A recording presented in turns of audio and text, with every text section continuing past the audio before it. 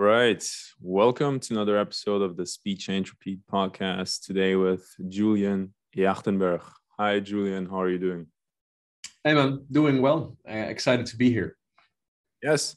I mean, it took a while. We had to reschedule a couple of times, but I'm going to drop it just because it sounds cool. I told you already before.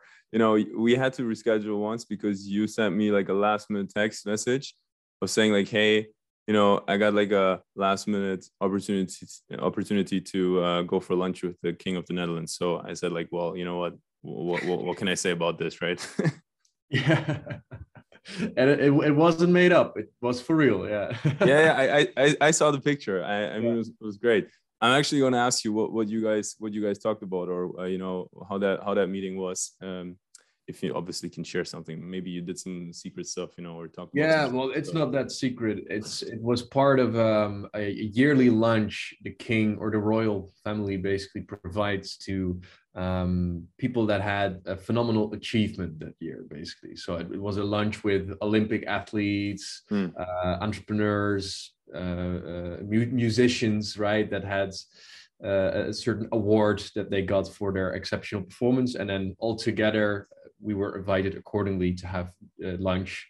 So the lunch also was really about, okay, what brought you here, and sharing the work of each individual around the table, which could have been a whole podcast series basically, because the room was really full of really inspiring people. It was a humbling experience to be invited for something like that.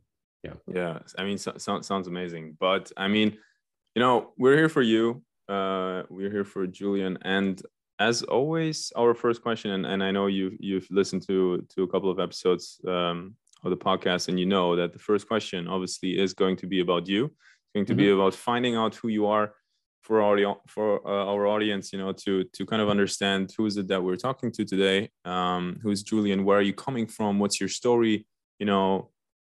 How did you get where you are today? Yeah.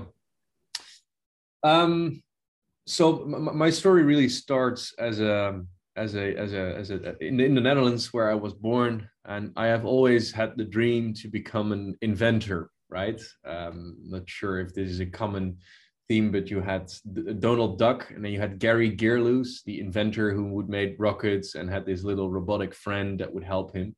And as a kid, I would have been building a lot of stuff from Lego Technics or tinkering around with that sort of stuff. So in my heart, I'm an inventor. And later in my life, I discovered that inventing stuff is interesting, but it remains within your garage or within your workshop, and it doesn't ever see the daylight and the world itself. So that's where I discovered entrepreneurship, as being inventing stuff is really cool, but then you need to scale it to bring it to the people who can use it and where the invention is of value. And that's sort of been my life story to date, where I was fascinated by robotics in particular, and having a mom who was a very poor sleeper, and my desire to help her overcome her insomnia. So that's where I invented a robot to help my mom sleep, when I later became an entrepreneur to bring that invention to the world. That's the short summarization of where I come from. Right. Okay. I mean, that already sounds like a great story, and I obviously do have a million questions. So you studied at the Delft University, right? Delft University, great place, great engineering, smart people, lots of amazing stuff happening there.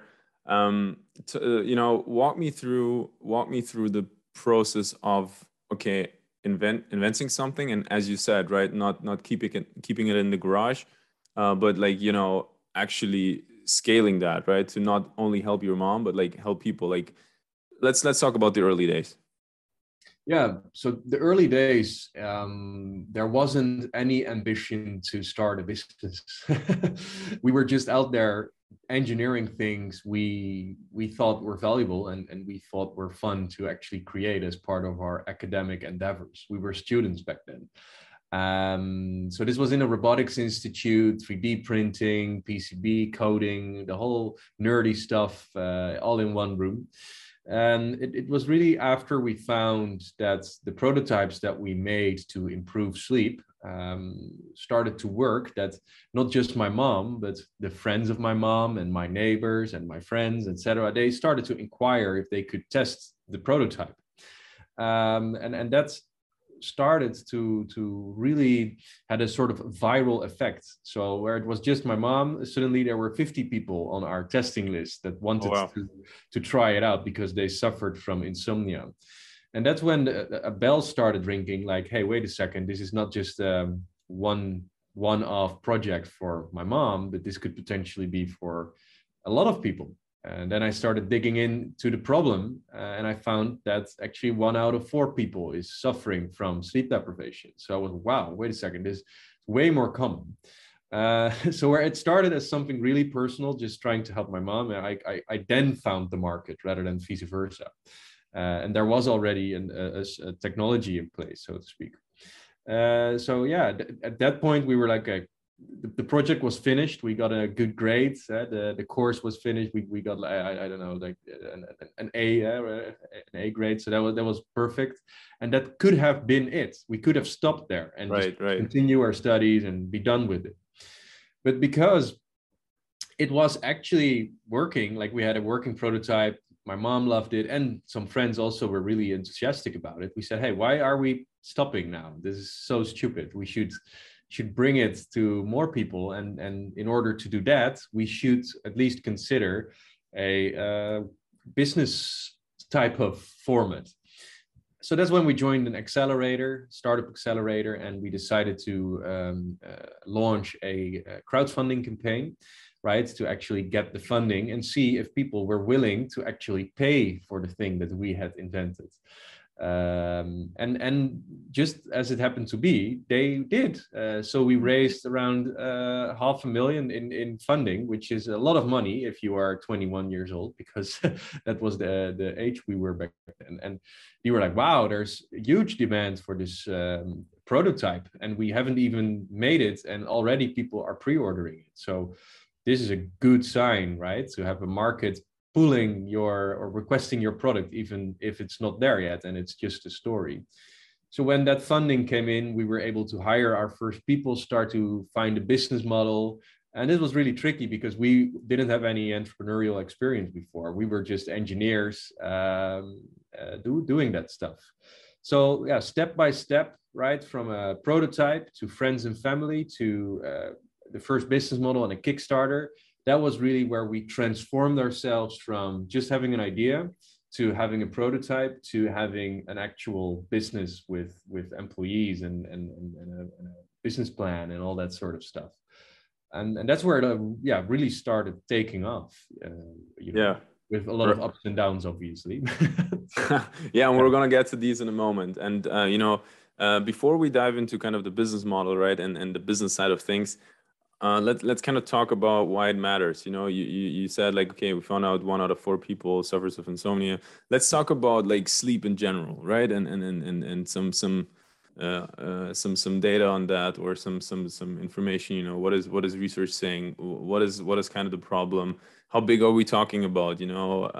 Why does this matter, right? Because you saw, like, okay, there's not only my mom having these problems, there's also other people that might be interested in this. Why does it matter? Yeah, so sleep is really the cornerstone of health, right? There's this triangle, I would say, which is exercise, nutrition, and sleep. And if those are in a good shape, then you are a healthy individual, a healthy mind and a healthy body. And sleep is really the cornerstone, because if you don't sleep well, you get increased heart disease, Alzheimer's. There's an increase even in road accidents because people are driving drowsy behind the wheel. And even a correlation on the economy, right? There's a correlation between the GDP and the average amount of hours slept in countries. So sleep has an impact on your health, the economy, safety. Yeah, what doesn't it impact? You could better say, right? It's insane. And I think the book of Matthew Walker, Why We Sleep, is a great read if you want to know more on the value of sleep. But here's the deal: sleep is a superpower. If you take it serious, it will prevent disease. You will be smarter. You'll be more energetic. So, it's really one of those things that are in your control that, if done well, can improve the quality of life drastically. So therefore, having 1 out of 4 people who can't and are not about optimizing sleep, but are about sleeping in the first place, right? If that is 1 out of 4, that's scary, because these people have an increased chance of a lot of awful things. And if we can have an impact on lowering that number, that is the dream. So yeah. And it's a complex mission. It absolutely is, and I mean, it's a science, right? So you mentioned Matthew Walker. I watched a very interesting video of Huberman. I'm not sure whether you know him. Professor at Stanford. And so a video about sleep, and it is super interesting, right? Also, like, what is happening inside the body, so the biological processes, everything's super interesting. But let's talk about what are the reasons for people to develop that, right? I mean, if it's 1 out of 4 people, that sounds scary, right? That's a lot. So what is that chronicle? Is it what are the major reasons for that? Yeah, so there's tons of reasons, right? You have the medical conditions like sleep apnea, for example, which is basically the choking at night. This is a medical condition that affects millions of people around the world. Then you have restless legs, chronic insomnia, which is often paired with also mental health, right? Like depression or PTSS, sorry, so the post-traumatic stress disorder. So there's many causes for sleep deprivation, and the science isn't clear on the exact reason. There's still so much to be explored. We do know from a scientific point of view that sleep is crucial, but the science isn't there yet when it comes to putting the finger on the actual cause of all of this, right? Most of the time we're treating the symptoms and not the actual root cause of the problem. In our case, we are not figuring that our business is focused on sleep apnea. We're on the biggest cause, which is really stress-induced sleep deprivation. Since the industrialization of humanity, where electricity and the 9-to-5 job was introduced, that was also the moment in humanity that we started sleeping 8 hours. Before, sleep was more divided over the day, so you would have 2 times a day that you would sleep. And now we have this expectancy of ourselves to sleep 8 hours each night, which historically isn't necessarily what we have always done. If you look at your cat or a dog, they're right, they have this biophasic sleep. So during the day, during the night, they wake up, and we are in this industrial area with our phones always connected, super stressful. And I think that's the main cause, right? There was this paper that suggested that in 15 minutes, we acquire the same amount of data as a person in medieval ages would have in his whole lifetime, right? Yeah. So the amount of data, the amount of stimuli our brains receive in this day and age is not what our brains are made for. We still have this ancient reptilian brain. And that is a root cause. So unplugging, breath work, being more at ease and calm are crucial in these times of go and scrolling when you're laying on your pillow. So that's just a brief overview, but you can go really deep on this. Yeah, and I mean, obviously we're just scratching the surface on this. Yeah. But okay, so let's then talk about how the process of you trying to build something that is solving a problem, right? So how did that journey look like, right? I mean, obviously you had that one case for example, with your mom, right? Yep. But how were you then looking at at a larger user group? How did you differentiate between the different, I don't know, problems, because they obviously are not all the same? Like, how did you basically design the solution? Yeah, so the answer is really quite simple.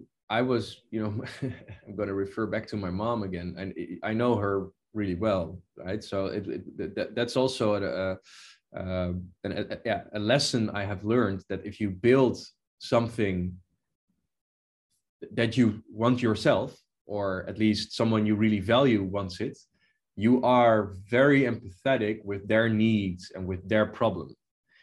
And that is the core of what business is, right? Solving a problem that someone has and they can't solve with an alternative that's out there. So I was just really focused on helping her.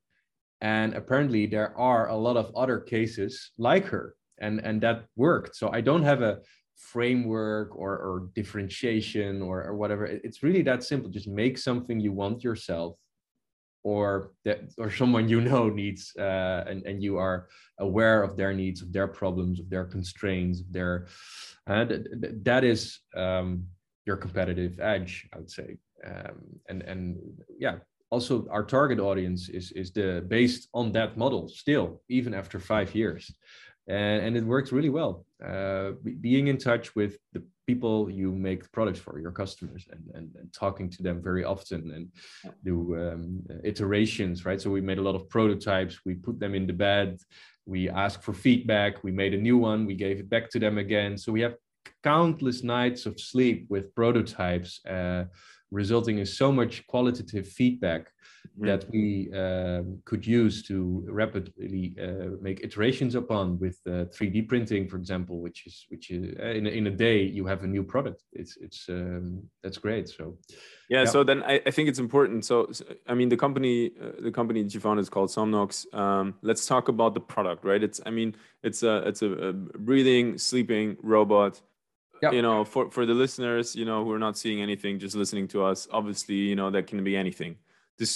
Describe the product, and also, like, okay, if I look at the product, right, and have it in front of me, on the website, right, like, how do you come up with something like that, right? How did you come up with the design, and also with the approach towards the solution of, like, okay, we're designing a robot that looks like a pillow, and, like, people will hold it.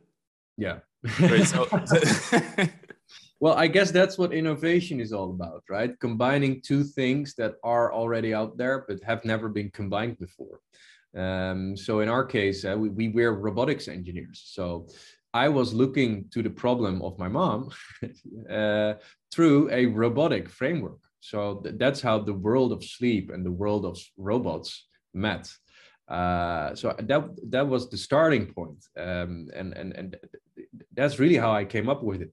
And then just having explained the root cause of sleep, so the stress that we have and the elevated hyperarousal state that many of us are in prior to sleep, I actually went into scientific literature to look for potential treatments that were already out there solving this stress related insomnia. And that's where I found out about breath work, and how through breathing you can actually influence your autonomic nervous system, which is the part of your body that regulates your heart rate, your breathing, and it can really be powerful. So having read that paper that through breathing you can influence autonomic parameters in the body that you can't regulate otherwise, that's where I found, okay, I want to have a robotic framework, which should be something that has sensors, which is something that can think about the data that those sensors obtain, and then also actuate upon it, right? That's what a robot is in my definition.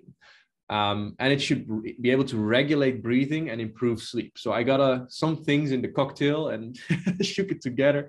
And yeah, just after trial and error, many shapes, many ways of doing it. It wasn't always a pillow. It could have been a necklace or a bracelet or whatever, or a mattress for that matter. But this ended up to be the most ergonomically comfortable shape. Yeah, that's it.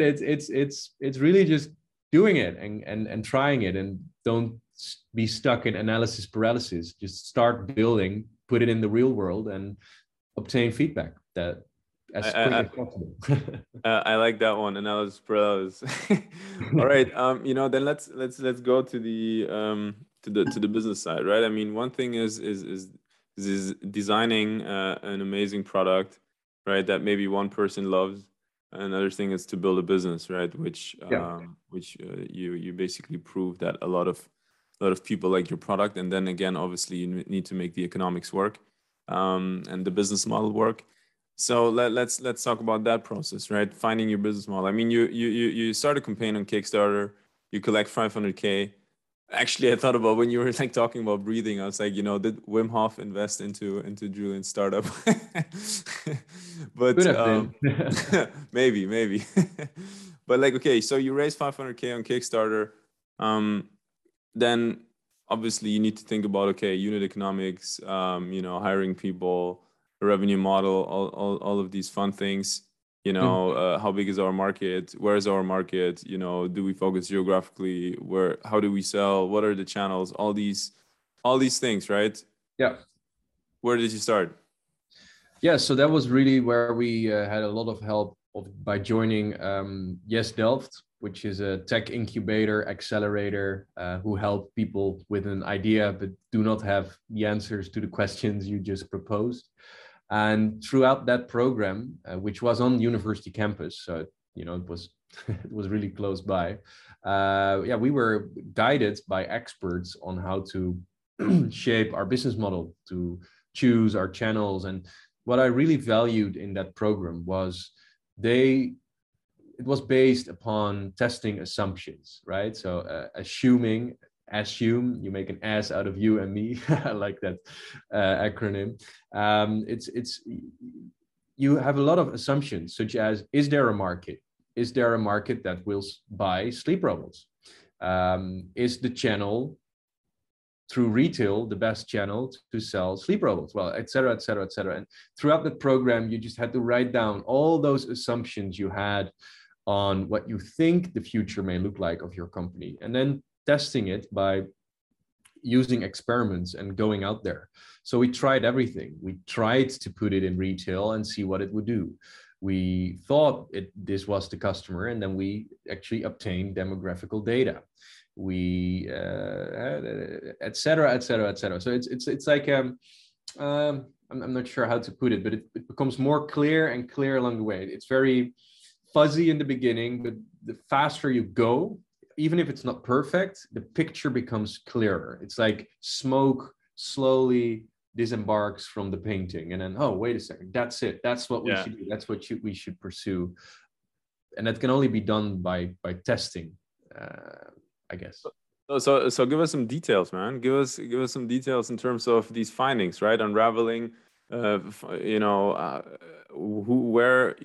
our audience? You put them into supermarkets, okay? You built a website. You started, I don't know, I guess, paid advertising. Tell us about some, give us some data, man. Where are you guys selling? Where's your demographics? What are some channels you use? Yeah. So I think one of the things that worked really well for us was that from the beginning, we obtained email addresses, right? So we had a very simple website, and it just said, okay, if you want to stay updated or participate in sleep studies, then submit your email address. So from the beginning, we had, I'm not sure, but it was around 10K email addresses of people that were interested. And by just having that at your disposal, which doesn't cost a lot of money, and you obtain that data, we could easily ask questions to that email list. So, hey, how old are you? Are you male, female? What's your problem? If this product would be available, how expensive do you think it would be? Or where would you expect this to be available? So, actually, the answer is quite redundant also here, which is go to the customer and ask them. And our email list was one of those things. So we had very data-driven surveys at scale with the end user, which basically provided us with their answer. And there were significant patterns in there. So we found people were expecting it to at least be able to purchase it online. They gave us an idea, hey, wait, it's mainly actually female population that is interested. The population is older than we expected. So initially we thought we were creating it for ourselves, like people in I don't know, with a high career that are stressed out or had a burnout. But it ended up being actually a female between 50 and 60 years old, which actually also, statistically speaking, is the population that is sleeping the worst of everyone. And they have different channels, right? So a female that is 55 doesn't read the same magazine as we do, and so it's a total different advertising strategy. There's a different distribution strategy. Everything changes based on your core customer. So those are some examples of how we got that to work. Yeah. Okay. So, and you collected, you also collected some venture capital along the way. Yeah. So how long have you guys been going on? 5 years. 5 years. Okay. Are the numbers public in terms of funding? No. Okay, they're not. So you're also not going to tell us. No. That's fine. That's fine. Okay, but you know, let's talk about growth, right? Let's talk about milestones that you want to share Sure. along these 5 years, right? In terms of, I don't know, if you have numbers, obviously numbers are always nice. Yeah. You know, how many countries, how many products sold, I don't know, these type of things. You just released your second product, all these type of things. Yeah.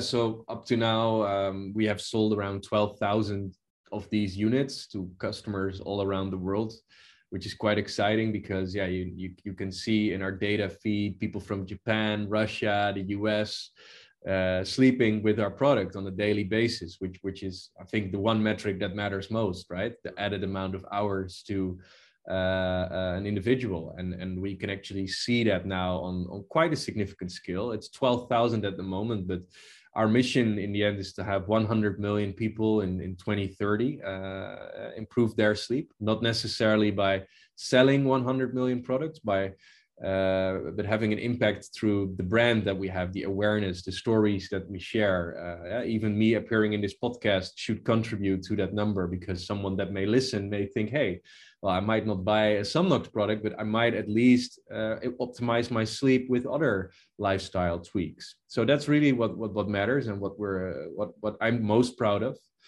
The other numbers really, yeah, we are an international company, so we're selling in multiple countries. We have around 30 people in our team. Yeah, what else? It feels like bragging just naming numbers, man, but that's just, yeah, I think those are the things I'm most proud of, right? The amount of people we helped sleeping and the amazing team that we build along the journey.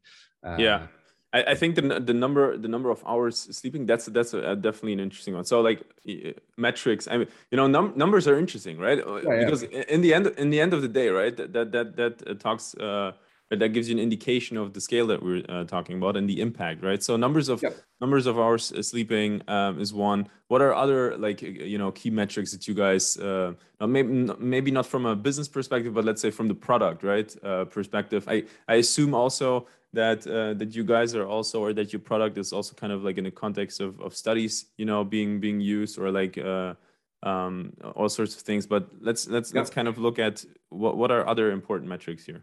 Yeah, so from a product point of view, right, retention is of course an important metric. So it's important to us to understand, how do people use it? Do they use it every night, and for how long do they use it, and when do they turn it on, and how long does it have to be turned on? Because that gives us an idea of the amount of time it took to fall asleep. We can also measure respiration rates, so we can actually have significant data sets on the breathing rate, which is an indication of your emotional state. It might even indicate if you are sick. With the virus currently, you see an increased rate of respiration going on. So it's an interesting point to measure, regards from heart rate, which is now a popular consumer metric. We are on breathing. and breathing is a really interesting metric to have. So I would say those are important ones, and we try to optimize our everything around improving sleep. That's the most important. You do not have to use it every night, and you shouldn't become addicted or dependent on it. That would be a bit counterintuitive to the thing we're fighting, which is medication.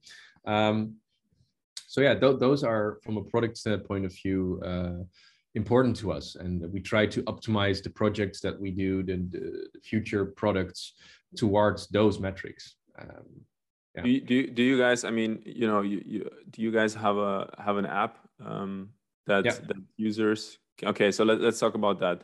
So because what I think is interesting is what you said, like, okay, not don't use it like not to use it like every night, become addicted of it or whatever, right? We're trying to fight medication. So let's, because that's a different case for example, wearables, right? If I want to track specific biomarkers, or if I want to track specific metrics, then obviously the continuity of my of the sensor, right, of wearing it, obviously brings that, right? If once I turn it off or once I take it off, there's a let's say it's a cut, right? There's no data being collected anymore. So what I think, so that's why I asked you in terms of the app, is interesting. Is okay. So I've used it's Friday. I've used you know, I started to sleep on Monday, and I realized, okay, you know, I'm not sleeping well. I'm grabbing my Somnox, right? I'm turning it on. I'm using it. It helps me, whatever. And then every time that I have, let's say, I feel like, okay, I'm not getting into sleep or whatever, or I woke up, I do have a bad night's sleep, I take that product. So there's obviously data then being collected passively by the hardware product. Yeah. What is obviously interesting for you guys is then also the, let's say, user generated data, right? So basically me having that app, I can, you know, as a user, I can, first of all, it's interesting for me to look at data that you guys display me, but then also for me to put stuff in. Is that also an option? So what is the case for that? Yeah. So to just to clarify, with Somnox, we do not pursue to become a tracking company. So we're not competing with Oura Ring, Fitbit, Apple Watch, Whoop, Garmin, just to name the big ones. My vision on the future of that is that tracking biomarkers is absolutely useful, but it's like, compare it to losing weight, right? If you want to lose weight, you stand on the weight scale and it tells you are, I don't know, 85 kilos. But it doesn't tell you how to lose weight. And it's exactly the same for these trackers. They give you a number and that's it. You have to deal with the number. So we want to have a device to basically improve your sleep score, not necessarily measuring it, because indeed devices like the ones I mentioned are superior in that. They are 24/7 attached to your body. So their data set is always superior to ours. Our product should be the enhancer of the sleep score itself, like an addition. And that's the interesting thing with the app. You can actually connect it with your Google Health Kit to import the data of how you sleep. And then the app will suggest the right breathing exercise, the right settings, and therefore create this feedback loop between the user, their data set, and the optimal settings of the Somnox product. And then they don't become competitors, but they become friends, right? So having a tracker and a Somnox is actually having the weight scale and going to the gym, which will make you lose weight. Just to have that as a comparison. Yeah, absolutely. So then let's talk about the product in use, right? So the pillow, the robot, right? So because and you know, I was not surprised when you said, like, okay, we found out that mostly, you know, women are interested in our product, 50 to 60, kind of like that demographic. Mm-hmm. Because the first thing I thought about this is, okay, so first of all, that's an amazing product. Then I was thinking about all the data that you guys collect, and then the third thing I thought about, okay, wait a minute, that seems like a really kind of female attractive product, because you know, it's a pillow, kind of like cuddling, all sorts of things. Yeah. Let's talk about the usage of that product, right? So how are the users using your product? Is there kind of like, they get it delivered, there's like, okay guys, that's how you use the product, right? Yeah. Or is it like in intuitively, like what does the usage look like? Well, the honest answer is that we are still experimenting ourselves as well. Okay. And that's because it's a novel device. It's not something that already exists. It's not a tracker, so you already know how to use. It's not a pillow. It's not a mattress. It's a sleep robot. It's a new category. And how it is used, I would say 75% of the customers are female, but there is also 25% of male men that are also using it. They can also have a benefit of using the product. So I would say that from a user perspective, it's something that the main benefit is to slow down the breathing and bring calm in your mind and therefore falling asleep. So this is using it when waking up as part of your morning meditation or your morning breath work to be more in the present moment and have a focus on your day. Then this can be on the couch when waking up and having your morning coffee. And then also before going to sleep, it's like the switch, it turns your brain into sleep mode. So personally, I use it myself, not in bed, but in the living room before going to bed, to use the breathing of the Somnox as a cue, right, from habit forming, as a cue to tell my brain it's okay to be calming down, turn out off the screens and get into sleep mode. That's what the Somnox helps you to get into. And then other people use it in the middle of the night when they wake up. They take it literally to bed as if it was a teddy bear, right, that you could hold on to, which is soft. It has a lot of different use cases, from indeed these female that can be anxious at night, even up to a man. We have also a lot of PTSS users, so veterans that have seen horrific things in war and are traumatized at night, have nightmares, and they use it not to just only fall asleep, but to have a sense of safety and companionship, because PTSS is terrible. And having that sense of presence and the fact that it's breathing and that it is soft and warm, and you can also, as a small speaker, so you can listen to a podcast, maybe this one. It's a very, the benefit becomes safety rather than sleep. So it's interesting how different user segments use it in a different way. Yeah. And I really, so again, thanks a lot for that honesty in terms of saying, like, we are still learning, right? We're still experimenting. I mean, come on, right? As you said it's a new category, right? A sleeping robot. Like, what the hell is a sleeping robot, right? That's most people would ask themselves, right? Yeah. Like they would probably would think of like, okay, what, like a robot for sleeping? Like, what is that, right? So that's why thanks a lot for that honesty, because again, obviously, you guys are paving the way. You guys are learning, right? You're building a new category. You guys are innovating, right? And that's why obviously you learn while people are using your product, right? And things are evolving. And we're going to get into that in a minute. So in terms of the overall vision and some thoughts that you might already have in terms of, what are additional things, maybe different products or kind of like the vision for the company. But what I wanted to ask you is like, when you came up with that product and then you started to look at the market and you identified kind of your niche, right? So there's like, okay, there's a lot of people that have problems with sleeping. There's different reasons why you can have problems with sleeping, and you identified your category. What are other, so first of all, I'm interested in competition, right? So direct versus indirect competition, or like what, like before you guys came, how did people get help on the specific, let's say, problem? And how does it look now? So, well, if you look at solving sleep, the indirect competition is mattress companies, sleep medication, and cognitive behavioral therapy. These are the three biggest markets when it does that targets the same user or customer. And that was also the case when we started. But yeah, we also find that obviously the customer or the person isn't finding the benefit in these solutions at all times, right?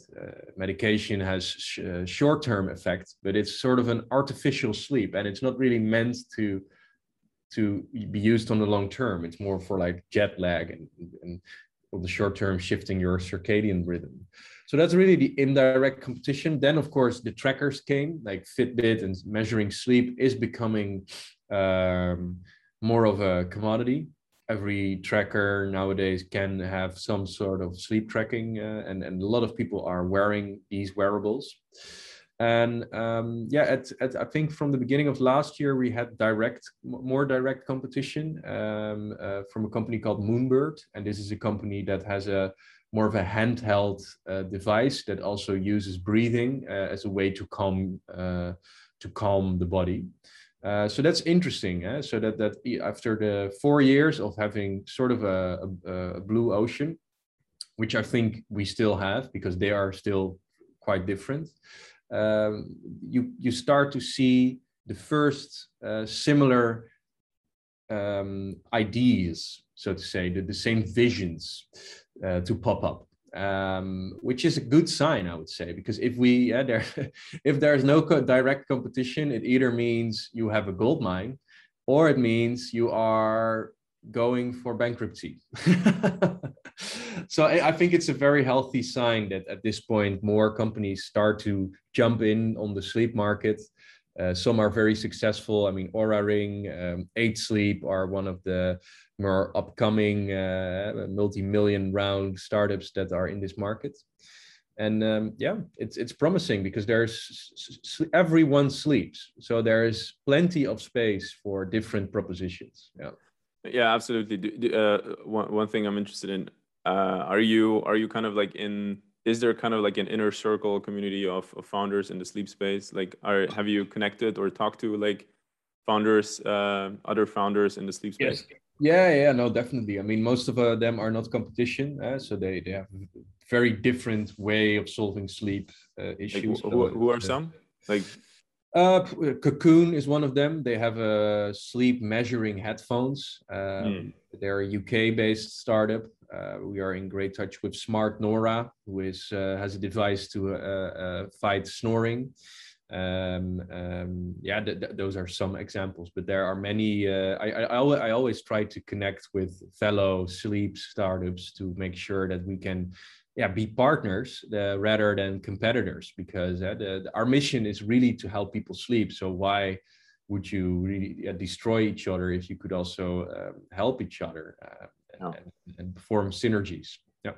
Yeah, absolutely, and especially also because the market is I think only scratching at the surface. The same as, like, for example, the wearable market, right?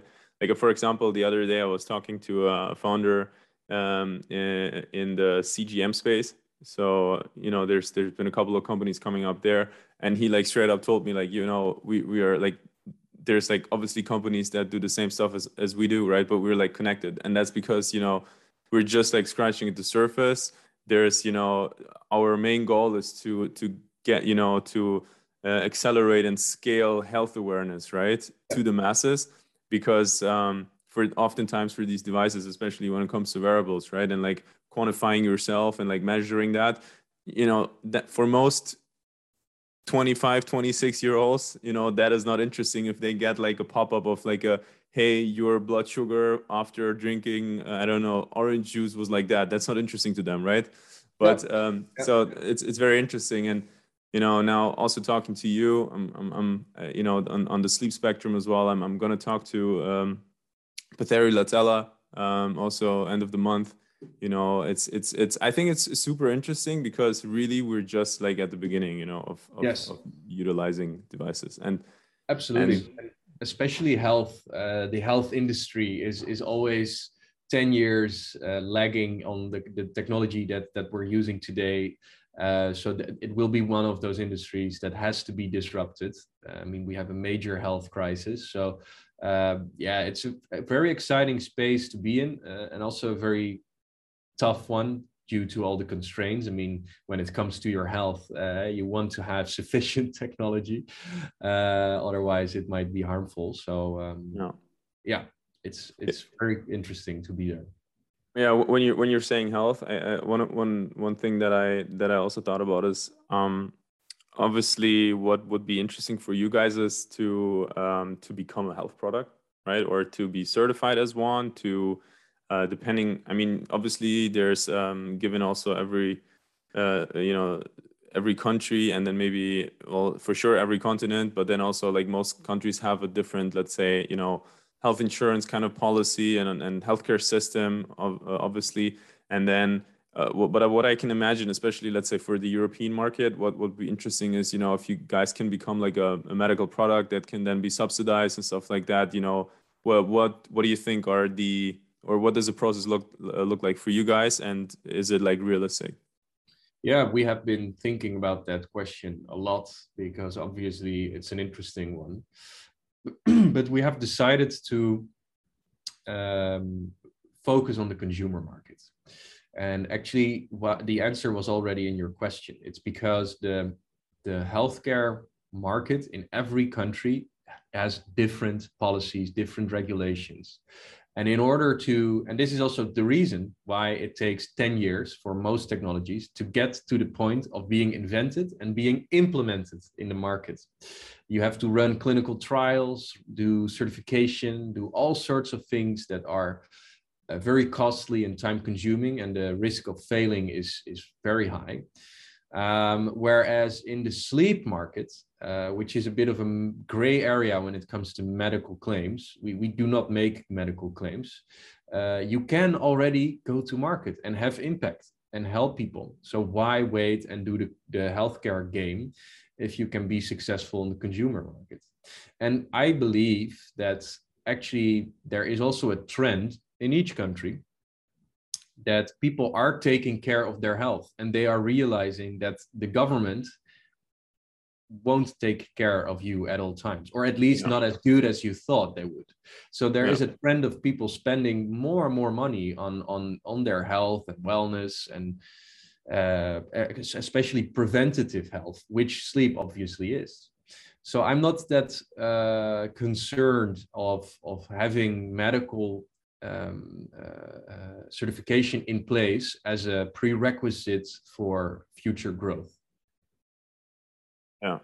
Yeah, it is a big one. So that I think that's that it's exactly. So it's like one of the questions that you could also get into like very philosophically, because sure.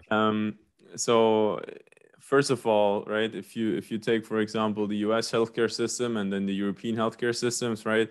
I mean, for most of the stuff, US people need to pay themselves, right? Whereas, for example, in Europe, that's not the case. But then again, like I always was like thinking about this. Isn't that also kind of the challenge of really getting to medical claims? Because if every company, you know, goes into like saying, okay, we're not a, by the way, you know, here's our product, use it, but we're not making any medical claims. You know, obviously we're gonna collect data, right? But we're not gonna make any medical claims or utilize that data, or, you know, to make some studies to correlate things, to see like, you know, what is happening, what claims can we actually make about human health, right? Because I was actually thinking about this. Apple has been going on with the Apple Watch for such a long time, right? And Apple has obviously like a bunch of products in the pipeline, but also is a $3 trillion fucking company, right? And if these guys haven't gone into the space and like trying to become a, you know, not just a consumer product, there must be something up to it. But then again, isn't like, it is a challenge, right? It is a huge challenge because it's such a difficult market to have medical claims and become a medical device. And if Tim Cook, I think, also was the first one to say Apple won't be remembered as a computer company, but as a health company. That's, I think, their long-term vision. And the Apple Watch is one of those devices shifting towards that. But even Apple, with their Apple Watch, it's taking years and years and years and years. And only in the last year, I think they released their first medical validated ECG. But I'm not an expert on the Apple Watch here, but you know, it shows how tricky it is to also have, if you in your DNA are a consumer electronics company, to shift to becoming a medical company, because it requires different channels, different customers, different employees. You are basically creating a new company. although from perception, it being the same product. And and this is really, of course, a more visionary philosophical discussion, I would say. But it's you can see trends, and I think just in my perception, COVID accelerated the trend of taking control of your own health even more, because you can't rely just on third parties. And I hope that people do it, right? Because if this is a bigger topic, but healthcare, as we know it, is more like sick care than actual healthcare, right? And I hope that preventative medicine, preventative measures from this triangle, sleep, exercise, nutrition, becomes more part of the conversation. Yeah, absolutely. And I think it's just like already amazing that we've come to the point that there's such a variety of products, right, and services that people have at their hands, right? It's just, the only let's say question, or again ethical question that you can put into the room is like, okay,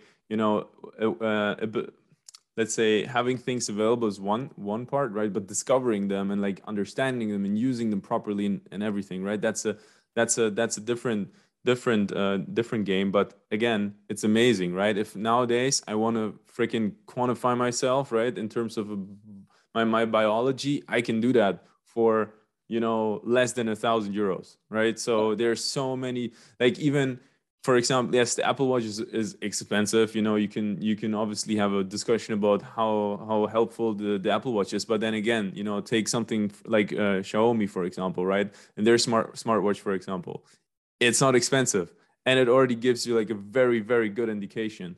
And then there's a bunch of products, right?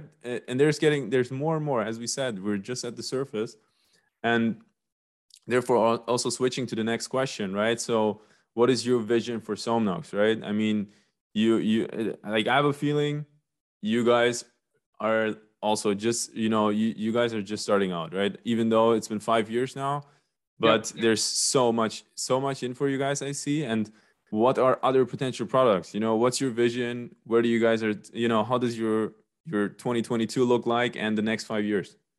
Yeah, so it's a big question, and I think part of those visions I shared in the previous answers. But our goal is to have 100 million people sleep better by 2030. So that gives us 8 years to have 100 million people on our metric dashboard, right? So that's a huge challenge to get there. And I think that the sleep robot, as it is now, won't do the job on its own. So there needs to be more products. Again, we really focus upon the power of breathing as a framework to get there, because I think through breathing, when it comes to this preventative lifestyle optimization, you can really have a game-changing experience. If you look at what Wim Hof can achieve through breathing, imagine what you can if you give that as a tool to humanity, to use breathing as a way to optimize life, optimize your focus, your ability to be present. That would be huge. That would prevent so many awful things from happening. So I want to provide the tools for people to breathe in the right way, in order to sleep better, in order to experience calm. And these tools can come in all shapes and sizes, and optimized for different target audiences, but always through this robotic framework, because I want to leverage sensor data. I want to leverage data of third-party wearables and put it in the mix, in not something to just show you a number in the morning and giving you a sleep score, but using that data in real time to have, while you sleep, the most optimal conditions to get to the right amount of deep sleep. So my vision is really to have a real-time feedback loop that is continuously optimizing its parameters to the optimal sleep condition, and making it invisible. I think sleep should come in the end naturally. It shouldn't be with bells and whistles and obsessions and all sorts of weird hacks. It should be invisible technology. And yeah, that will hopefully bring us to that 100 million mark. I mean, it's a great goal, right? I hope you guys succeed. What interesting thing you said is, in terms of hiring, right? Obviously, I need to ask you is, you know, how do you hire, right? How does Soundnox find the right people? um do you just like, you know, do you put up a job ad and it's like, okay, you know, this company is doing an amazing product, is on an amazing mission? Or do you need to convince people? Is it hard to find people? Is it easy to find people? What's your deal? Well, it's hard to find really good people. It's not hard to find people. It's hard to find uncomfortably good people, and I want those. And the way we find them is first and foremost to have again a mission they can identify with. So if you're not here to help humanity sleep, yeah, then you're not part of our endeavors. And it's also, yeah, through doing things very authentically. Yeah? So we are pursuing public relations, media coverage, showing off our work, being in these kind of podcasts and telling about our story. And real talent wants to put their talent, hopefully, to accelerate such a mission. And then usually most of our hires are inbound, so that we are not actively approaching or recruiting people. Most of them are inbound through our own network because they have seen us for a couple of years and they're like, wow, looks like a journey, I want to join. And then, yeah, to make sure you have the good people, hire slow. So we are very critical on who comes in the team. We have like 6 rounds before we give you the contract, which is quite intense. But therefore, we have very little hire mistakes. And a hiring mistake for me is the most costly mistake you can make, maybe. So therefore, we do put this intense process in there, although the scarcity, although the need for talent. Yeah. Yeah. And what is like what is the, let's say, the majority of roles you're looking like what are the type, is there like a predominant type of role, like, I don't know, software engineer or like product person, design person? At this moment, I mean, since we are all from an engineering background as founders, we tend to have a harder time finding commercial people, really good marketing people. So the product team is really talented. We have them, and we're very happy with them. And at this moment, the priority is to get the best marketeers. And the problem with very good marketeers is that they could easily start their own company.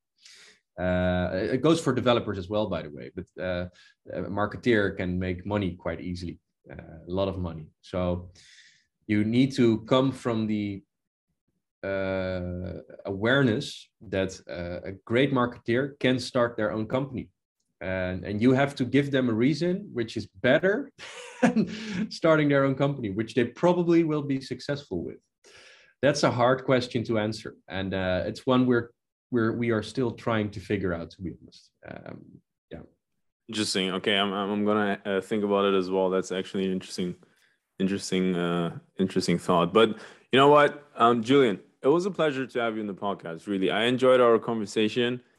I love the product you guys are building. I love the industry. I really wish you the best of luck. It was really great having you here. Thanks for being on the show. Yeah, likewise, and sleep well.